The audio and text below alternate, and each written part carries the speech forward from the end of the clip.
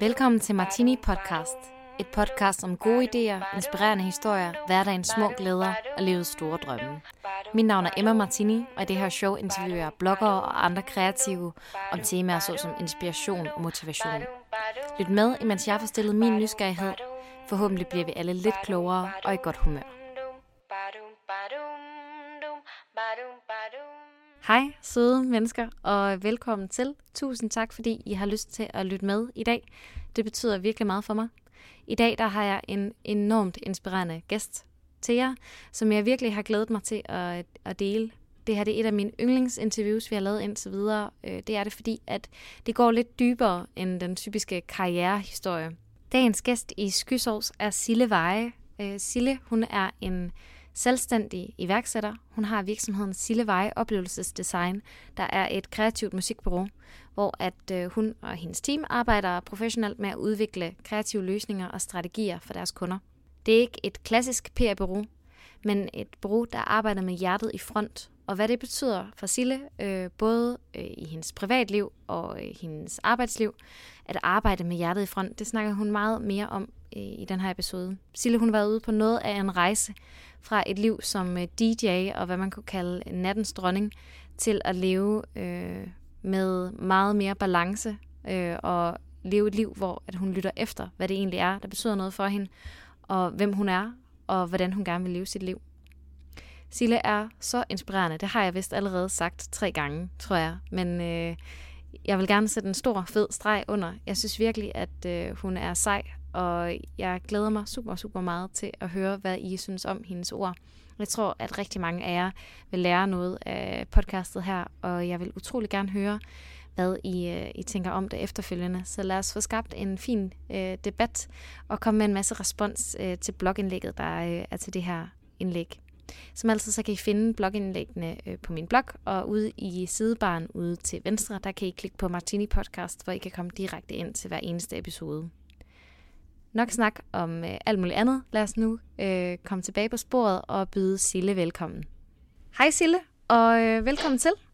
Jamen mange tak skal du have. Jeg glæder mig super meget til at få lov til at hive lidt kloge ord ud af dig i dag. Hver eneste gang jeg har hængt ud med Mia Gardum, så har hun prikket til mig og sagt, at jeg skulle have dig med i en episode. Så jeg er virkelig glad for, at du har lyst til at snakke med mig. Det er sjovt. Jeg mødtes faktisk med Mia. Hvad var det? Ej, det er ikke så mange uger siden i Aarhus til en kop kaffe og bare en sludder. Hun er skøn. Virkelig, ja. Først så ville det være super fedt, hvis du havde lyst til at fortælle lidt om dig, sådan din rejse, hvem du er, og hvordan du er nået til der, hvor du er i dag. Ja, jamen hold op, nu skal jeg gøre det, som jeg stadigvæk ikke tager hele dagen. Jamen, jeg er 29 år gammel og oprindelig fra Aalborg.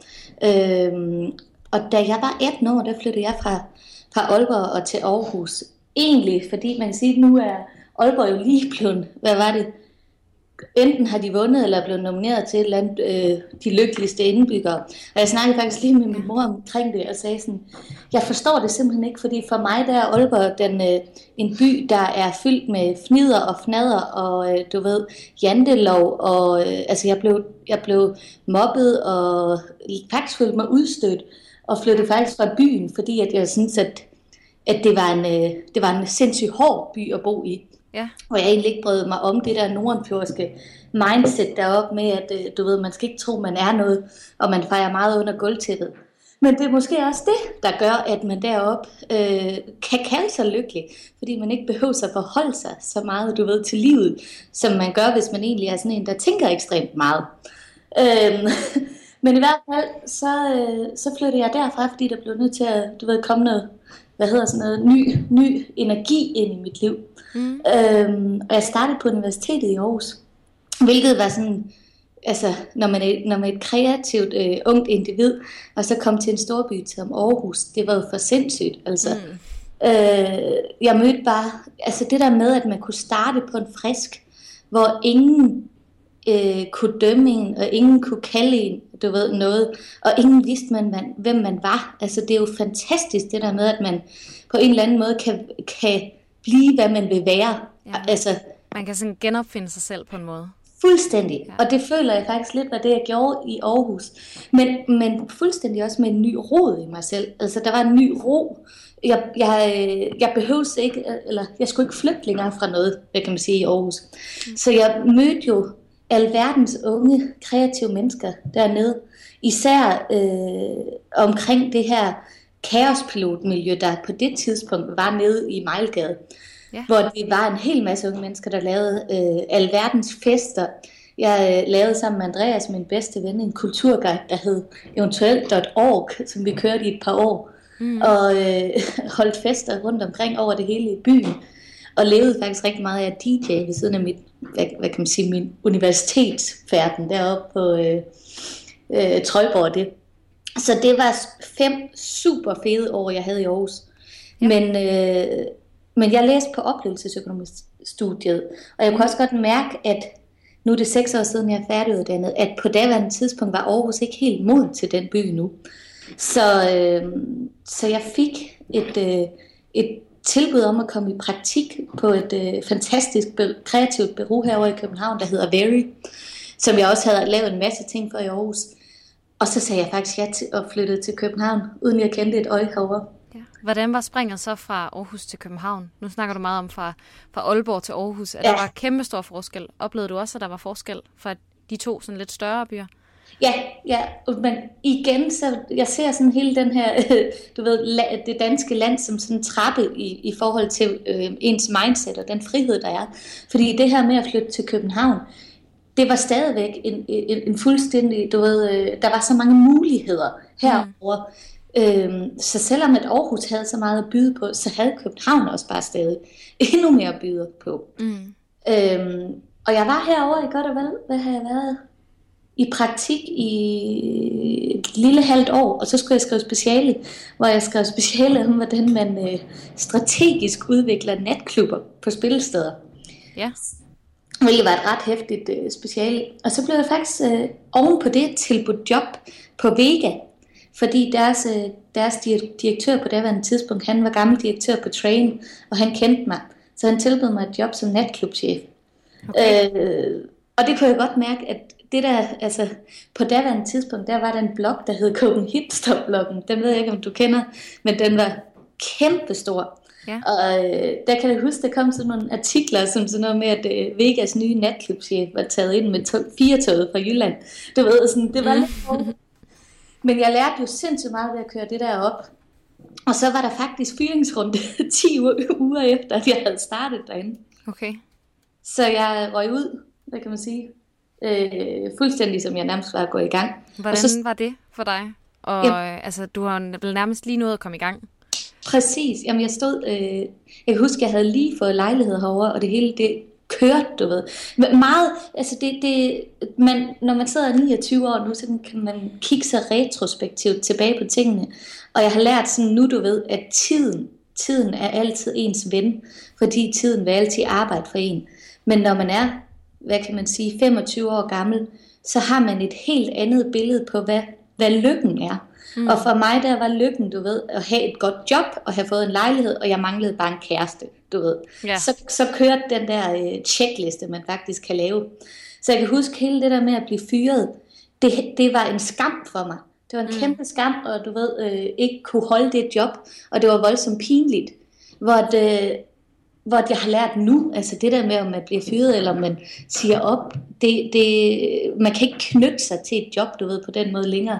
Men jeg kan huske, at jeg stod i en kæmpe kattepine, fordi jeg var faktisk kun 24 år, da jeg var færdiguddannet der på universitetet. Ja. Jeg er en af de yngste, der blev færdiguddannet. Og jeg har jo også altid, altså det er også sådan igen, jeg har altid været enormt stræber. Altså du ved, jeg har skulle have 12-taller i alt. Jeg har skulle gennemføre alt på rekordtid, mens jeg lige, du ved, lavede 10.000 andre ting. Ja. Så jeg har jo været voldsomt stresset, du ved, i hele min ungdom, fordi jeg har haft det der perfektionisme-gen, som jeg jo også lige nu faktisk taler rigtig meget om generelt, altså i offentligheden, det her med, at jeg synes, det er voldsomt forkert, hvordan at vi unge kvinder, vi tror, at lykken er, du ved, at vi skal please alle andre, men vi glemmer samtidig at mærke efter os selv. Så jeg tror faktisk, at den fyring, den blev faktisk min gode ven, fordi jeg kunne ikke få nogen jobs, og jeg kunne ikke noget. Så jeg stod sådan lidt lammet. Og på en eller anden måde gjorde det jo, at jeg måtte reflektere over mit liv. Og så gik jeg faktisk selvstændig med Silvej Oplevelsesdesign på første gang. Så jeg startede bare firmaet ud, og så primært på det tidspunkt var det jo ikke defineret. Altså når man samtidig starter et firma ud som 24-årig, så tror jeg ikke, det er fordi man har så meget. Jeg havde i hvert fald ikke så meget anelse om, hvad fanden det egentlig skulle være med forretningsplan eller noget. Jeg skulle bare tjene nogle penge, du ved. Man tager måske de opgaver, der kommer ens vej, og siger ja til det meste. Ja. Præcis. Og jeg lavede jo super meget, rigtig mange DJ-jobs. Jeg lavede, du ved, rigtig mange fester. Men der var også, du ved, en masse kreative bureauer og firmaer, der fik øjnene op for mig. Fordi jeg tror lige omkring den periode, det var der, hvor man begyndte at se det her mix, der kan være i at hive unge mennesker ind over ens virksomhed, som kan bidrage med en nytænkning ude fra gaden, som man måske ikke selv kunne. Så jeg begyndte at lave en hel masse fester for Diesel, tøjmærket Diesel og en hel masse ting. Og min gamle chef Sofia var super fantastisk til at hive mig ind, og hun tilbød mig faktisk et job. Så efter jeg havde kørt det her firma i et halvt år, så blev jeg tilbudt et job, og det kunne jeg ikke sige nej til. Og det var hos Diesel? Yes. Ja. Hvad lavede du hos Diesel så? Jamen der skulle jeg være PR-koordinator, eller PR-assistent hed det der, men jeg blev koordinator senere.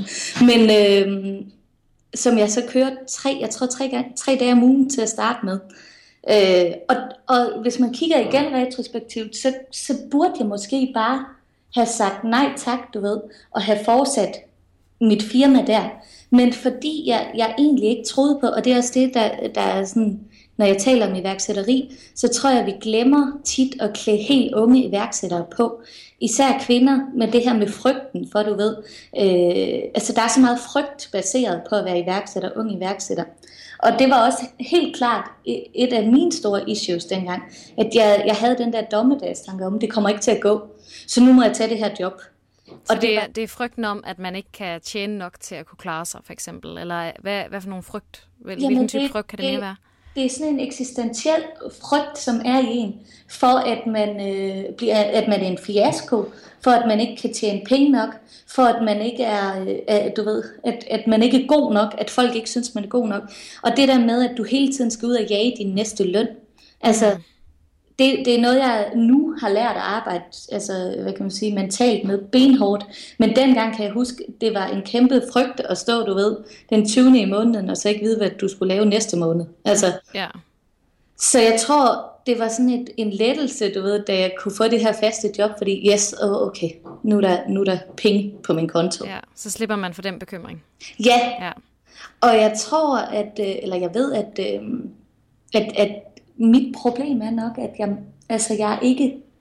jeg har altid haft svært ved at passe ind i konstellationer, hvor jeg skulle puttes ind i, du ved, det her med for eksempel folkeskole, gymnasie, universitetet, og til dels også arbejdspladser. Det her med, at nogen skal fortælle en, nu skal du gøre det her fra klokken 8 til klokken 17, og du skal kunne lide de her mennesker, og du skal gå til fredagsbar med dem, og du ved, alt det her, du skal, eller det her system noget, det har jeg rigtig, rigtig svært ved at passe ind i. Ja. Fordi jeg tror, jeg er noget mere fritflyvende, har brug for, du ved, at række ud til alle mulige mennesker. Jeg har brug for at prøve min kreativitet i alle mulige rum. Så det var jo allerede noget, jeg kunne se, da jeg startede ved Diesel, at det var et issue. Det her med, at når man committer sig til et stort firma, så må man faktisk kun lave én ting. Og det betyder, at de kreative idéer, du får, dem kan du kun prøve af ét sted. Og hvis man er et kreativt menneske, så kan det være sindssygt, du ved, tungt at skulle passe ind i den der ramme. Men også det her med, at du ved, at der kommer jo idéer i mit hoved om natten og hele tiden. Så det der med, at jeg skulle få de her idéer ned fra 8 til 16, det var sindssygt svært for mig. Ja, og ikke kunne prøve idéer af, der lige sådan er lidt uden for det, der er det accepterede, eller det sådan, ja. Men jeg endte jo faktisk med at være ved Diesel i, var det 4 år, og endte også med at gå op på fuld tid, og havde faktisk de første 3 år ved det firma, har lært mig sindssygt meget. Og det her med at sige, at jeg har svært ved at passe ind på arbejdspladser, der må jeg så også sige, at det var virkelig en virksomhed, som der havde højt til loftet, og du ved, kunne rumme kreativ, altså de gjorde så meget for at rumme de kreative, hvad kan man sige, mennesker, som en kapacitet i deres virksomhed. Og der var virkelig, virkelig plads til mig her. Men problemet er, og det er igen det her med at være et kreativt menneske, og måske faktisk også, jeg tror jo på, at man kan være født, du ved, altså opvokset med en iværksætterånd i sig, fordi jeg følte hele tiden, at jeg igennem de 3 år undertrykte mig selv, altså at jeg gik på kompromis med mig selv. Og jeg kan huske, at jeg har jo altid skrevet sindssygt mange dagbøger, og du ved, tanker, og det ene og det andet. Og hver gang jeg var til mus-samtaler og sådan noget, så fik jeg at vide, at mit største problem var, at jeg tænkte for meget, du ved. At mine tanker, de tog mig, altså på en eller anden måde var jeg besværlig, fordi jeg hele tiden skulle udfordre ting. Men det var også det, der gjorde, at jeg lavede en sindssyg masse projekter, som jeg tror, der internationalt inden for Diesel blev, du ved, altså jeg fik en lønforhold fra hovedkontoret, fordi jeg udfordrede et projekt og sendte det afsted, og sådan nogle ting der. Så på en eller anden måde var det også det, der gjorde, at jeg tror, at mit job, det fik så mange resultater for sig. Men for 2 år siden, der havde jeg simpelthen en kæmpe personlig krise, og ikke kun arbejdsmæssigt, men også privat. Så jeg kan huske, vi tog en tur til Algarve-kysten, mig og Frederik, hvor vi skulle have sådan en ferie. Vi skulle egentlig bare have sådan en ferie, du ved, hyggeferie. Men i virkeligheden den der ferie, altså vi er så gode til, du ved, på sociale medier, og det er faktisk også det, jeg samtidig kritiserer. Altså jeg tror også, jeg kan have nogle gode diskussioner med Mia og alle mulige omkring det, fordi det er det, der, efter jeg har siddet som PR-koordinator, så hele den her blogverden, det er det, der også er mit aller største problem med det. Det er den her glorificering, du ved, af det hele. En fucking glorificering af en æggemad med, eller du ved, en rugbrød med avocado på, ikke? Ja. Det her med, at vi har behov for, at alt er så fantastisk, i stedet for at sige, jamen, der er også en kæmpe egenskab i at kunne sige, nu er det lort og lavkage, eller du ved, det hele er noget lort, og jeg har det ikke godt. Nej. Men det her med, at vi er så bange, vi hele tiden highlighter det perfekte, det gør også, at det kan være utroligt svært at komme på en arbejdsplads, eller du ved, til ens familie eller veninder og sige, det hele går af helvedes til. Ja. Og jeg kan jo så huske der, da jeg stod midt i mit livs krise dernede på Algarve, og vi boede på det her, vi havde fundet sådan et luksusresort, altså du ved på, jeg tror det hed sådan noget exclusive hotels. Det var sådan et sted, du ved, hvor vi havde overhovedet ikke råd til at bo der i sommertiden, men fordi man boede der, hvis man bestilte det off-season, så kunne man jo få det for stadig helt sindssygt mange penge. Så vi sad dernede på det her luksushotel, og så mødte jeg de her 2 ejere, der også havde været i modeindustrien, som faktisk i London, som faktisk var flyttet herned for at starte det, eller dernede for at starte det her resort, og kendte til alt. Og da de så mig og Frederik, det første de sagde, vi var nærmest de eneste gæster, der var der. Det første de sagde, det var bare, hold da kæft. Altså man kunne se på dem, du ved. De var chokeret over at se os, du ved. Men når man går rundt hjemme i Danmark, det er også tit det, der er vores problem, det er, at så hvis man er fastsat i et miljø, hvor man gør de samme ting, så ser man tit ikke, hvis man har problemer. Hvis vi er på en arbejdsplads, hvor alle folk er stresset, så ser vi ikke, at måske vores bedste kollega, han sidder der, og at om 2 uger, så går han ned og hjem. Men vi har så travlt, du ved, med at bare skal nå alt det, vi skal nå, i stedet for at passe på hinanden. Og jeg kan huske, at hele den her ferie, den blev så, du ved, så meget en virkelighed for mig. Fordi jeg sad der, og jeg tog faktisk beslutningen om dernede at sige op, når jeg kom hjem. Okay.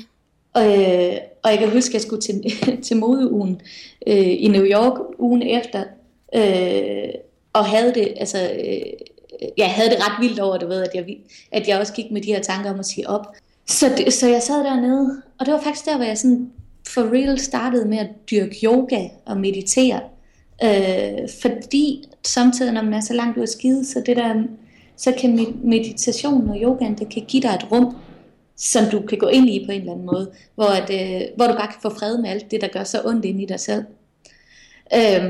Og da vi kom hjem, jeg var på det tidspunkt blevet highlightet af Diesel til at få en masse karriererådgivning i forhold til sådan et forløb med at blive de fremtidige ledere. Og der havde jeg fået en mindfulness coach. Og faktisk, så ironisk nok, så var det forløb med ham, som jeg kørte sideløbende, da jeg kom hjem, det lærte mig helt vanvittigt meget omkring mig selv. Men også det her med, du ved, at måske jeg havde gået på kompromis med mig selv i forhold til alt, hele mit liv. Så det der i virkeligheden skulle køre dig i stilling til at få en karriere inden for Diesel, endte med at give dig mod på at prøve noget andet. Og prøve noget andet, simpelthen. Ja, så jeg kan huske, at vi var i New York, og da jeg kom hjem fra New York, der kunne jeg se, at alt, der skete herhjemme, det var så grelt. Og alt, der skete inde i mig selv, at jeg havde mistet. Det her med, jeg tror godt, at kreative mennesker, de forstår det. Altså, det kan være så svært for sådan noget som mine forældre, der har været folkeskolelærer, du ved, i nærmest 40 år, og du ved, de forstår ikke det her med, at man kan miste sig selv kreativt, fordi vi skal da bare tjene nogle penge, du ved, altså, det skal da bare køre rundt. Men jeg kunne simpelthen ikke, slæbe mig selv ud til det kontor der. Det gjorde ondt i mig selv hver eneste dag, jeg skulle køre derud. Så jeg endte faktisk med at sige op fra en dag til en anden. Hvilket var ret sindssygt, for jeg havde jo ikke noget. Altså jeg havde ikke noget bagefter. Men hvor jeg bare var sådan, jeg kan huske den der cykeltur derud. Det var den vildeste følelse, du ved, at gå fra det kontor efter man havde sagt op. Fordi det var sådan en, hold da kæft, altså. Det var første gang, jeg tror, man sådan havde sat sig selv, du ved, sagt, jeg er vigtig. Altså, jeg er vigtigere end det her. Og så kan jeg huske, jeg havde jo 3 måneders optagelse, det har man jo altid. Og den brugte jeg faktisk på bare at mærke efter, du ved, hvad jeg havde lyst til. Og jeg kan huske, jeg var til en jobsamtale faktisk som landeschef på et stort kontor, hvor jeg kom ind, og jeg skulle egentlig, altså jeg var i sidste ende ved den jobsamtale, men jeg skulle have en del ansatte og en del opgaver. Og der kan jeg huske, at den her person, vedkommende var meget sådan, jamen du skal passe godt på det her, fordi jeg har skabt alt det her. Hvor jeg tænkte, Gud, altså de der ord, de klingede bare, det var så hult i mig, var sådan, jamen det er lige præcis det, jeg ikke skal. Jeg skal ikke have nogen som helst, der bestemmer over mig. Så derfor valgte jeg egentlig at gå selvstændig. Du skal skabe noget selv, ikke passe på noget, der er nogen andre, der har skabt. Ja. Så jeg startede firmaet ud af det blå. Og det er jo så 2 år siden nu. Ja. På det tidspunkt vidste du, hvad Sillevej oplevelsesdesign skulle være nu. Havde du en klar idé om det? Eller var det stadigvæk ligesom, da du var 24, mener jeg det var? Ja. Hvor du ikke sådan helt havde styr på, hvad det egentlig var, dit speciale var? Altså jeg kan huske, at det her med at lave forretningsplan, jeg har aldrig nogensinde på den måde lavet en forretningsplan, og jeg har heller ikke, været i banken og låne penge eller noget. Jeg har startet alt op fra scratch med benhårdt arbejde selv. Så, men jeg kan bare huske, at hele mit mantra med at starte det her firma, det var at arbejde med hjertet i front. Og det var at sige, jeg vil ikke gøre noget længere for at prostituere mig selv for penge. Altså, jeg vil ikke tage nogen kunder ind bare for pengenes skyld. Alt hvad jeg gør, det skal være fordi jeg brænder. Jeg brænder for de projekter jeg laver, og fordi jeg har en eller anden magisk relation med de mennesker jeg arbejder sammen med. Og det kan man sige, det har været kimen. Altså det har nærmest været det gyldne i det firma jeg har startet. Og det er også det nu hvor jeg har været ansatte, du ved, og det som jeg siger til dem, altså hele tiden, det er vores gyldne motto. Vi løber ikke efter noget som der ikke passer ind til os.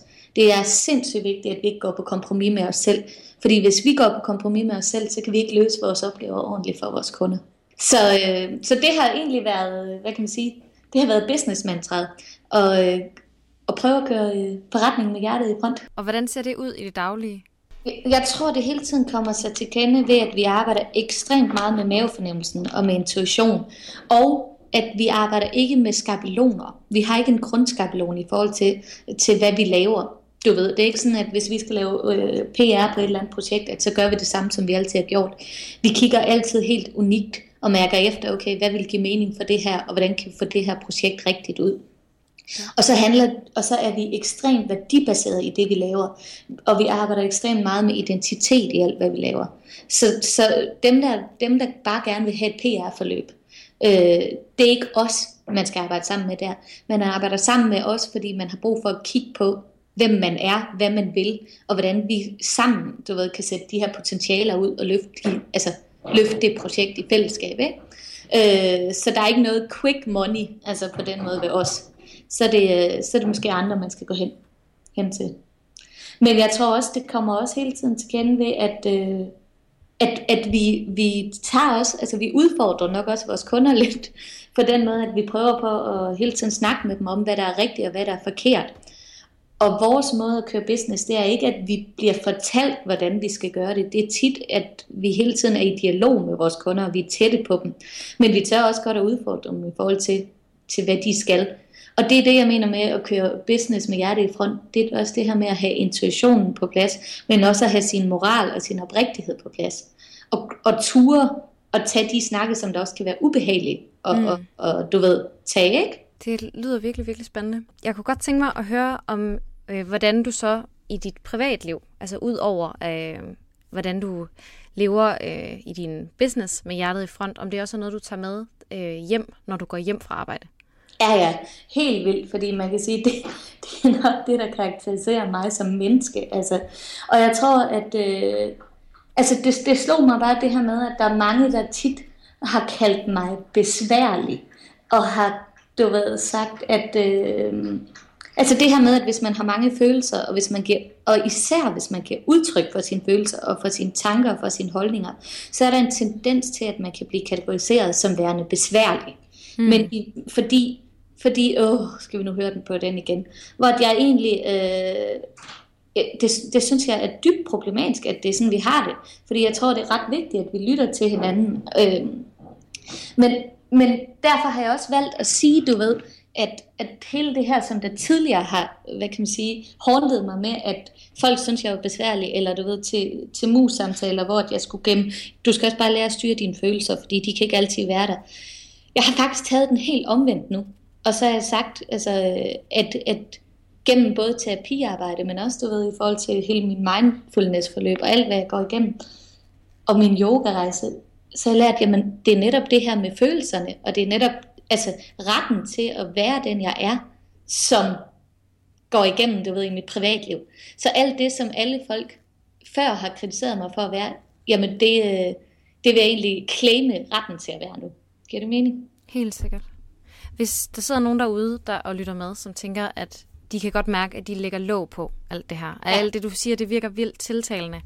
Hvordan kan man så ligesom åbne op for det her, og begynde at mærke efter sig selv, og mærke efter, hvad det er, man har lyst til, og ture og ligesom handle på sine følelser? Altså, der er sådan en, det var faktisk sjovt, for jeg talte med Frederik om det i går, der er sådan en tendens til, det var fordi han fortalte, at da han startede med at lave musik, så havde han set en eller anden annonce for en kalender, hvor en rigtig musiker havde en kalender, der var fyldt op med interviews, og det ene og det andet, hver dag skulle bare være plukket igennem med aftaler. Og det kan jeg faktisk huske, at jeg også på et tidspunkt havde sådan en misforståethed omkring det der med, at man er kun vigtig, hvis man har super mange aftaler. Fordi jo flere mennesker, der kender mig, jo flere møder jeg skal have, jo mere jeg skal, jo mere vigtig må jeg jo være. Hvor jeg tror, der er sådan en misforståethed omkring, hvad det vil sige at være vigtig. Du behøver sgu ikke en fuld kalender for at være vigtig. Altså, vigtigheden, den opstår, når du selv kan mærke dig selv, og du tør, at sige ja og nej, altså til de ting, som du vil, men i hvert fald også til de ting, som du ikke vil. Så det her med ikke at gå på kompromis med sig selv, og den eneste måde, man jo kan det er også derfor, jeg taler om den her kalender, det er, at man faktisk også giver sig selv tid til at mærke sig selv. Altså, fordi hvis du løber fra aftale til aftale, og du hele tiden skal alt, så har du ingen feeling med, hvordan du egentlig har det. Og lige der, hvor jeg havde det aller værst, altså det, der var karakteristisk for mig, det var, at min kalender var hele tiden, pakket ind i 10.000 aftaler, for så skulle jeg jo ikke mærke mig selv. Hvor det, altså lige så snart, at jeg begyndte at, tage de der 3 måneders tid til mig selv, hvor man faktisk begyndte at mærke efter, så opstår der altså en magi. Men det kræver virkelig også, at man tør at rumme det, der gør ondt. Fordi altså, mange mennesker har jo en tendens til, at hvis der er en eller anden ubehagelig følelse, eller et eller andet, der opstår i os, at så løber vi, du ved, så flygter vi. I stedet for faktisk at prøve at være med den følelse. Og så få noget magi ud af det, du ved. Fordi jeg tror på, at alt det vi har inde i os, det skal lære os noget. Ja, så jeg tror det her med at gøre plads til stilheden, om det så bare er at sidde, du ved, en søndag, gå offline, altså gå væk fra de skide sociale medier, som på en eller anden måde hele tiden gør, at vi skal sammenligne os med andre, den her perfektionisme osv. Men gå ud i naturen, gå nogle gode ture, du ved, meditere, dyrk noget yoga, altså, og bare være sammen med dem, der er nære ved dig. Altså, jeg tror, vi skal have meget mere. Hvis man prioriterer det, så tror jeg lige pludselig, at der begynder at ske noget. Ja. Det lyder utroligt. De råd, du kommer med nu, lyder meget forskellige fra, hvordan jeg forestiller mig, at du har levet, da du planlagde fester og DJ'ede. Og hvordan har det været at gennemgå sådan den transformation, det må have været for dig? Det har været voldsomt. Men det har også på en eller anden måde været en vej fra at være ung til at være voksen, kan man sige. Og det har været en vej fra at overhovedet ikke vide, hvem jeg var, eller hvad jeg ville, til faktisk at føle, at jeg kender mig selv utrolig godt den dag i dag. Altså, jeg ser det lidt som sådan en gave, du ved, jeg har givet til mig selv. Men altså, det der med, at man tror, det er bare en dans på roser, det er benhårdt. Altså, det er benhårdt at gå igennem for eksempel nogle psykolog-sessions, hvor man finder ud af ting om sig selv, som man ikke havde troet før. Men det er også bare en fantastisk gave, når du pludselig lærer de her ting om dig selv, ikke? Ja. Jeg synes, det var meget sigende, det du sagde omkring, at det kræver mod. Altså, fordi at det, for at kunne mærke efter, så betyder det jo også, at du bliver nødt til at kunne mærke efter, når det gør ondt. Præcis. Ja. Og jeg tror, altså det her med, at når man taler om frygten, ikke også, så det, der er over for frygten, det er jo modet. Og man kan sige, hvis vi sådan, samtidig hvis man skal beskrive sig selv, så kan det være sådan nogle lidt overfladiske, du ved, definitioner, der er på en. Men jeg prøver faktisk på at sige, at det eneste, jeg gerne vil, det er at være modig. Jeg vil gerne være modig til du ved, at mærke efter. Altså, og så arbejder jeg ekstremt meget lige nu med at sige, du ved, hver dag, bare mærke efter, hvad skal jeg så i dag? Jamen, nu skal jeg på kontoret, eller nu skal jeg lige lave det her interview, du ved, med dig. Men ikke at bare gøre noget for at gøre noget. Altså, men gøre det, fordi det føles godt. Giver det mening? Ja, der er en intention bag ved det, og man ved, hvorfor man gør de ting, man gør. Så det her med at være til stede, fordi jeg tror faktisk, at jeg har måske levet 25 år, hvor jeg ikke har været til stede i mit eget liv, men jeg bare har gjort, du ved, alt hvad alle andre sagde, og var alle andre steder, fordi at jeg følte, at jeg skulle leve op til et eller andet billede af mig selv. Og jeg tror også, det var derfor, jeg havde brug for, det her for 2 år siden, du ved, jeg havde lidt brug for at slå, altså jeg var jo på en eller anden måde sådan en queen of the night, hvis man kan sige. Jeg DJ'ede jo samtlige steder, og lavede konstant, altså, og lavede diverse interviews, og det ene og det andet med alle medier omkring det her med at være nattedronning. Men det gjorde også bare, at jeg havde bare brug for at slå den person ihjel. Altså, fordi det var sgu nok ikke sådan, jeg egentlig er, når man mærker efter, når man virkelig skræller, du ved, alle lagene af løget. Så tror jeg faktisk, at hele det her nattelivsnød, det har været et behov for at få en masse bekræftelse. Ja. Det er super fedt at stå og DJ, du ved, og det ene og det andet. Du kan få bekræftelse fra mænd, du får bekræftelse fra kvinder, du ved. Det ene og det andet. Men du er bare sindssygt tom, når du kommer hjem næste dag om morgenen, ikke? Ja. Og den tomhed, den kunne jeg bare ikke leve med længere. Det er virkelig spændende, der er så meget, der er vildt fedt og spændende at dykke ned i her. Men jeg tror, vi skal til at runde lidt af. Så til sidst så har jeg 3 spørgsmål, som jeg gerne vil slutte af med. Ja. Og det første, det er, hvad succes betyder for dig? Jamen, det er faktisk, hvis min familie, min lille familie herhjemme, har det godt, og er sunde, du ved, og har kærlighed, så er det succes for mig. Fordi det er sådan grundbasen. Hvis det fungerer, og der er en balance, du ved her, så er der også balance i alt andet, der omgiver mig. Ja. Fantastisk. Det næste spørgsmål er, hvad dine mål og drømme er for det næste år? Jamen, ved du hvad, jeg er faktisk stoppet med altså, at være sådan målfikseret på den måde, hvis det giver mening, fordi jeg altid har været sådan, så skal jeg være det der, og så skal jeg være det der, og jeg har fundet ud af, at jeg har nået hver eneste mål, jeg har sat mig. Altså, jeg fik den der kan med, jeg vil være selvstændig, jeg har fået var en mand, jeg har, du ved, lejlighed, jeg har bil, jeg har hele den der checkliste, men den checkliste er egentlig så skide ligegyldig.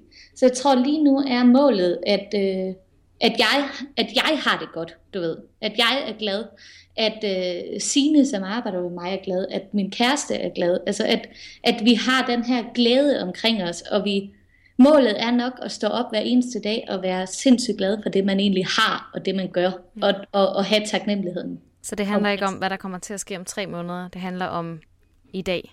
Ja, der er sgu ikke nogen kunde, der kan gøre mig lykkelig, eller et eller andet større hus, du ved, der kan gøre mig lykkelig. Altså, det er nok mere en tilstand inde i mig. Ja, fedt. Og så det sidste spørgsmål, det er, om du har en idé til en anden gæst, der kunne være spændende at interviewe i det lille podcast her. Ja, jamen, altså jeg er lige startet på den her business mentor ting ved Dorte Lytke, som faktisk har inspireret mig helt sindssygt meget, og hun er sådan en kvinde, som der går... Der virkelig tør altså at leve, du ved, med mod, og som er sindssygt inspirerende. Så hende gad jeg godt selv at høre en podcast med. Ja. Fedt, det er noteret. Ja. Tusind tak, fordi at du tog dig tid til at snakke med mig. Jamen selv tak. Det var så spændende.